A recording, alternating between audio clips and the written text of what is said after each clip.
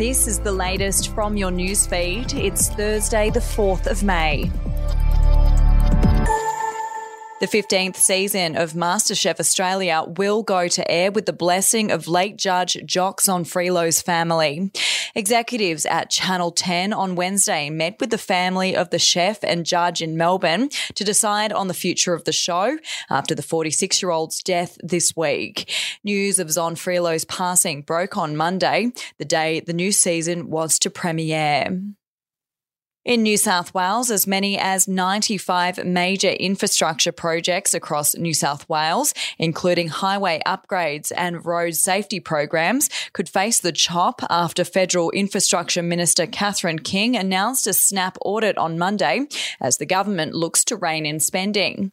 The Daily Telegraph can reveal that Commonwealth funding for a group of projects, including $1.6 billion to help build an extension of the M1 to Raymond Terrace in the Hunter, $550 million for a New England Highway Singleton bypass in the Hunter, and $336 million to upgrade the Pacific Highway around Wyong is all under review.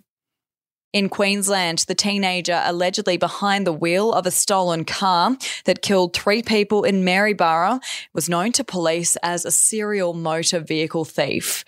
The Courier Mail understands the youth offender was living in residential care under the watch of the state in the Wide Bay region at the time of the crash involving a stolen Mercedes-Benz on Sunday. While the 13-year-old was known to authorities, he had a limited criminal history and was not wanted by police for any outstanding offences. We'll be back after this.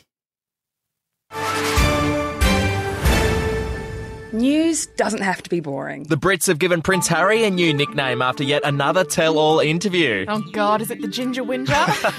Let the team at news.com.au get you up to speed each day with their podcast, From the Newsroom. A couple were busted joining the Mile High Club. Well, I guess they can't fly Virgin anymore. Politics, sport, red carpets, royals. Get all the goss in just a few minutes.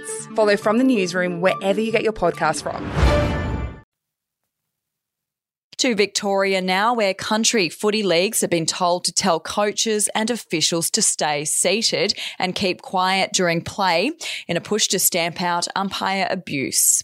AFL Gippsland will this month trial a sit-down round to tackle abuse in junior ranks and create a better environment for players for leagues throughout the region.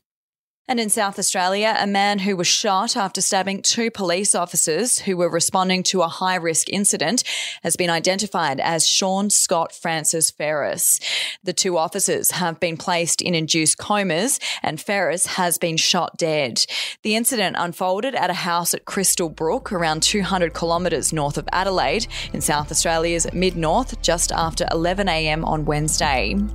Are you ready to get an inside look at crime from someone who has investigated some of Australia's worst crimes? It was like Aladdin's Cave.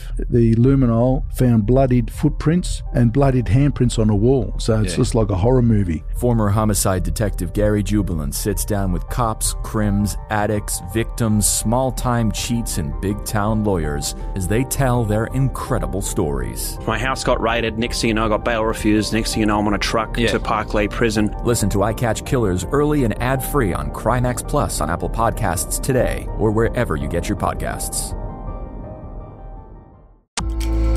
We'll have an update to your newsfeed tomorrow.